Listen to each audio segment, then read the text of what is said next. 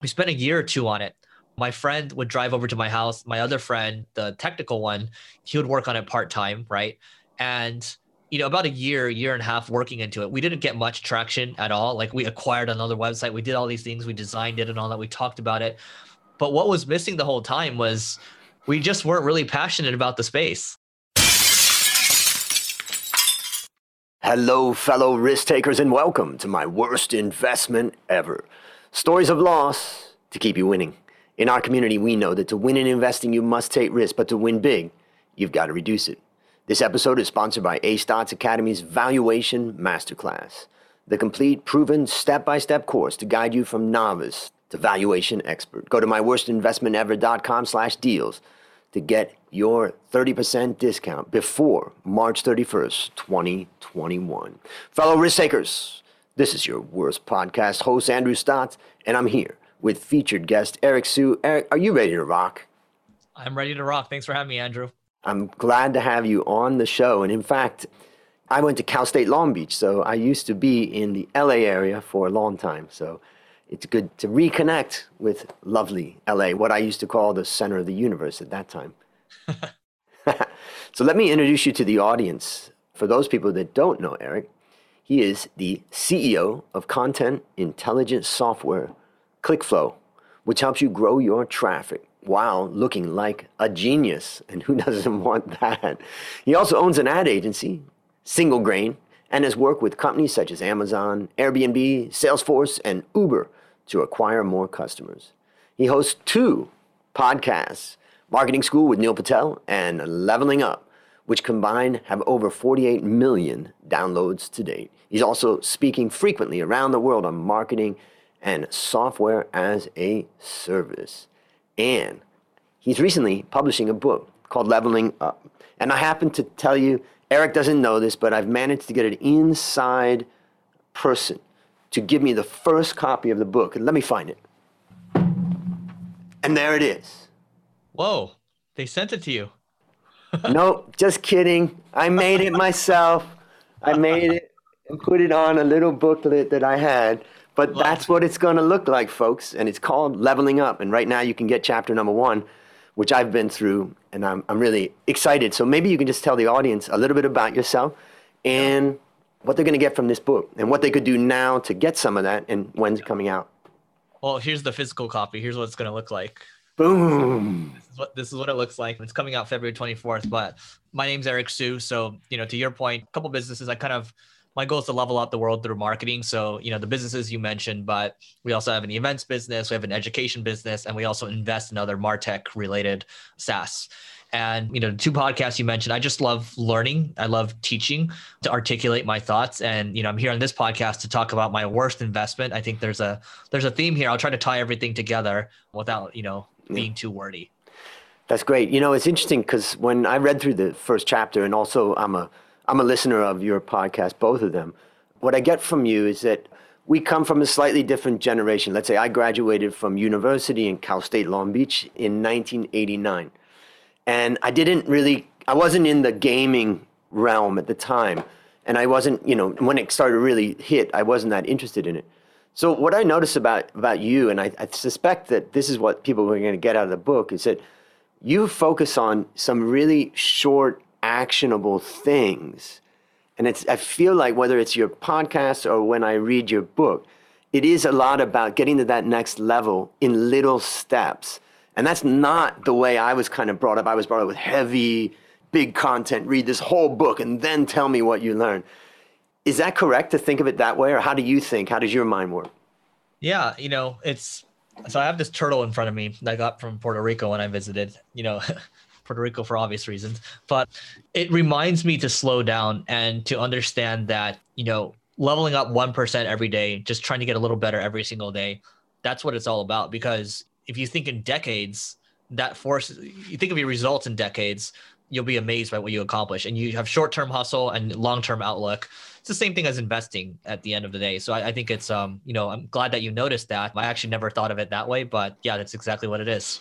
Yeah, in fact, before we get into the question, I just quote one thing out of the book, and that is, you say, just because you have struggled in the past does not mean you're entitled to anything. to play at the next level, you'll have a new set of struggles.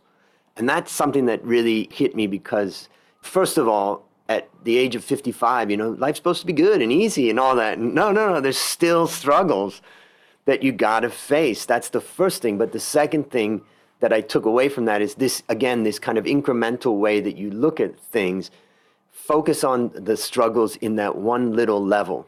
And there's always going to be those new struggles. And so that's, a big thing that I've taken away from it. And I'm looking forward to getting through the whole book. Someday I'll have it. By the way, like I noticed the little Warren Buffett caricature in the back. I think that's what it is. And so if you think about it, so I think he's worth about 85 billion, right? 84 of that didn't come until after his 65th birthday. So you talk about patience. There you go, right there, poster child for that.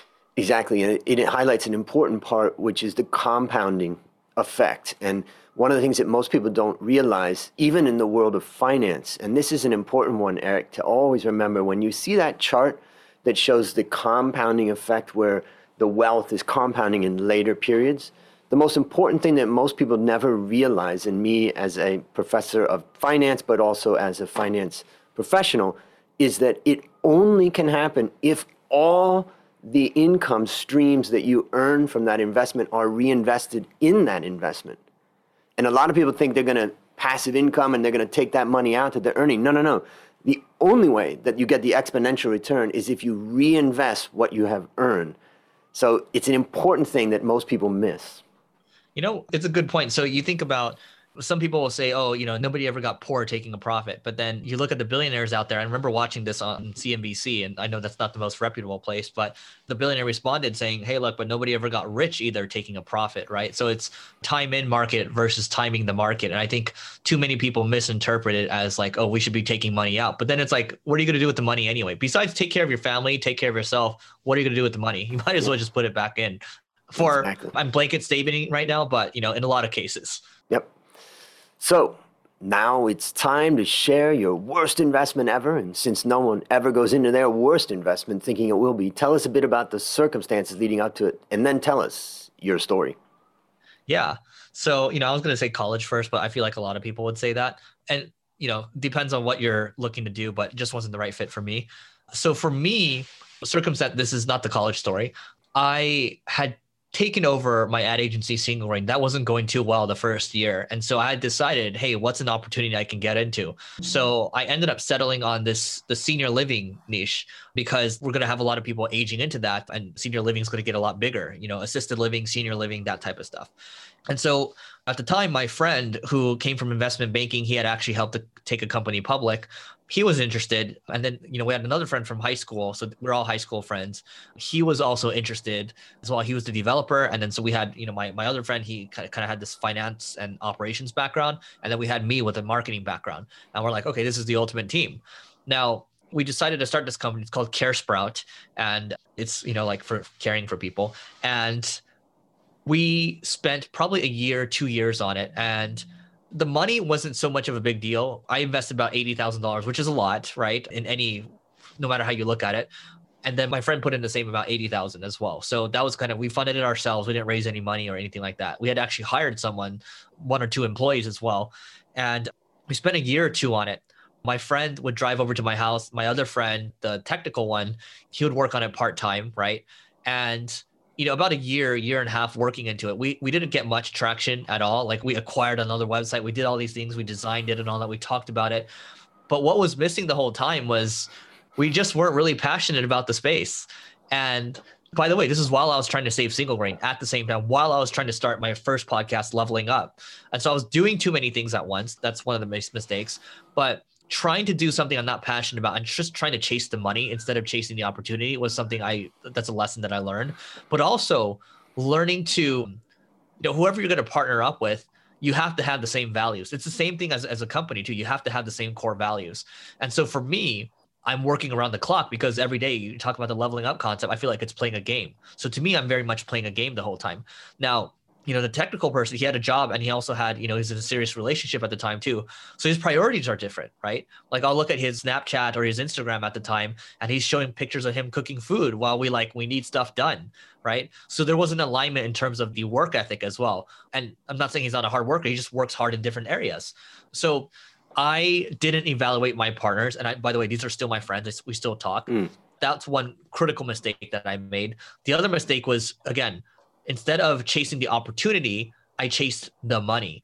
And no matter how like you try to keep chasing the money, you're going to run out of steam at a certain point. Like what happens when you get burnt out? What happens when poo-poo hits the fan? You're not going to want to work on it anymore. And that's exactly what happened. My other partner in finance and operations, at a certain point, you could just tell the wind was knocked out of him. He just didn't want to work on it anymore. So we ended up wasting a lot of time and effort. And I would just say, look, if I were to reflect again, know your partners, right? Don't try to work on too many things at once. And also understand that chase the opportunity. Don't chase the money necessarily. And the only good thing that came of that, this is a funny story, or this is more ironic than anything, is Neil, my podcast co-host, he ended up buying a tool called Ubersuggest, which is doing really, really well now. It's a free SEO tool. And, he only bought it because he saw me acquire a website maybe a week or two before in the senior living space to acquire the rankings for it. So at least we learned something positive from it. And then somebody created, positive EV from it. So, yeah. And Neil was episode 231 for those who want to go back and listen to his worst investment ever. Let me just ask you a question. Let me guess what his was. It was his hosting company. Yeah, it was, in the beginning. And his main lesson learned too was, experiment, experiment, experiment. Let me ask you a question about, can you remember the day or the conversation that you needed to have when you realized this is a loss? It's over. Yeah. So actually my finance operations friend, he was like, hey, so should we put more money in? And I was like, no, I think we should shut it down. So like that was another point where like we could have easily put another 70 grand in ourselves each. And we're just like, no, because I could easily see myself racking up a couple $100,000 before we even become profitable on it. And then it's like, okay, do we want to raise money for it? All this stuff. And then you're working with one partner that's not so passionate about it. So there's just a lot that went into it. And I just decided at that time it was time to cut our losses. So let's just go through and list out the lessons so that the listeners got it super clear. Yep. So lesson number 1, don't chase the money, chase the opportunity. Lesson number 2, focus on one thing until you have it working. So nail it before you try to scale anything else or work on anything else. Don't try to nail multiple things at once, right? So focus is really important. And the third thing is making sure that you have core value alignment with your partners. Because by the way, I made this mistake in the past before.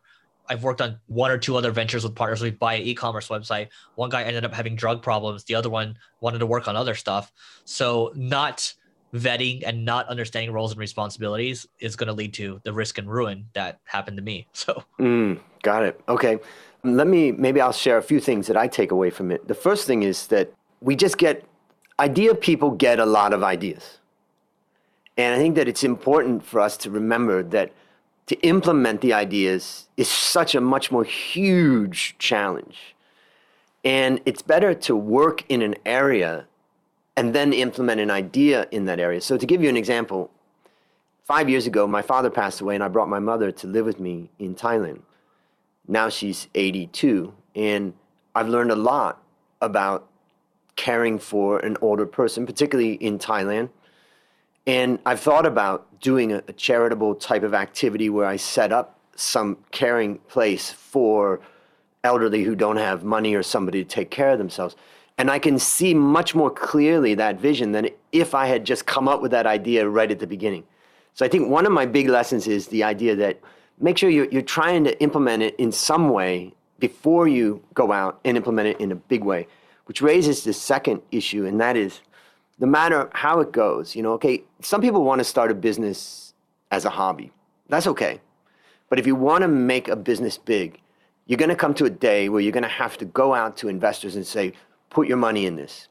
And my worst investment ever came at the time when it failed was when I realized, okay, now we need $3 million to make this really work. It's not going to be just the 80,000 or whatever. Am I ready to go out and tell other people, put your money in this, trust me, I'm going to make this $3 million into 30 or 300 million.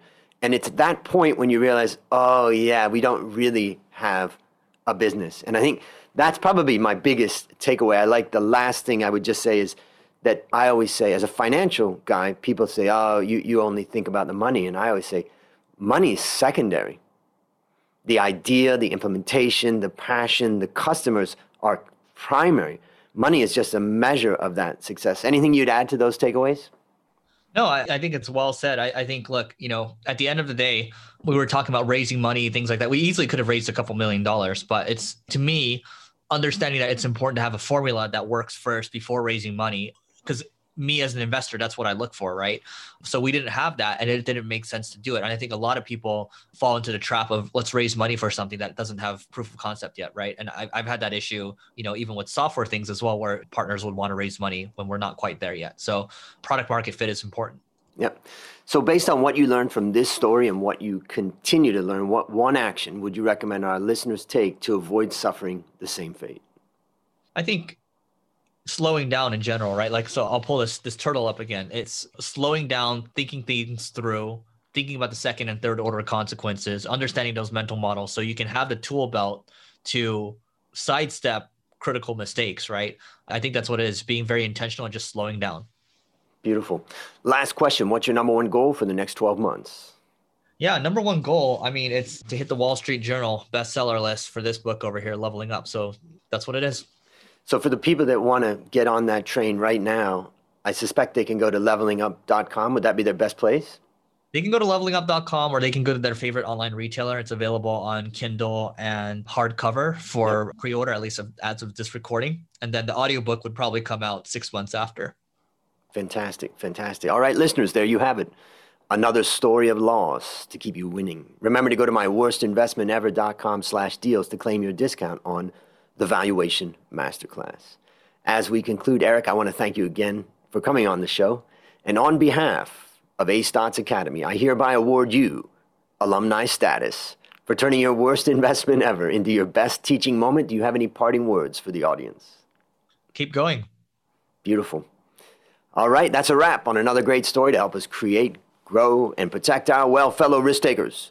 This is your worst podcast host, Andrew Stotz, saying, I'll see you on the upside.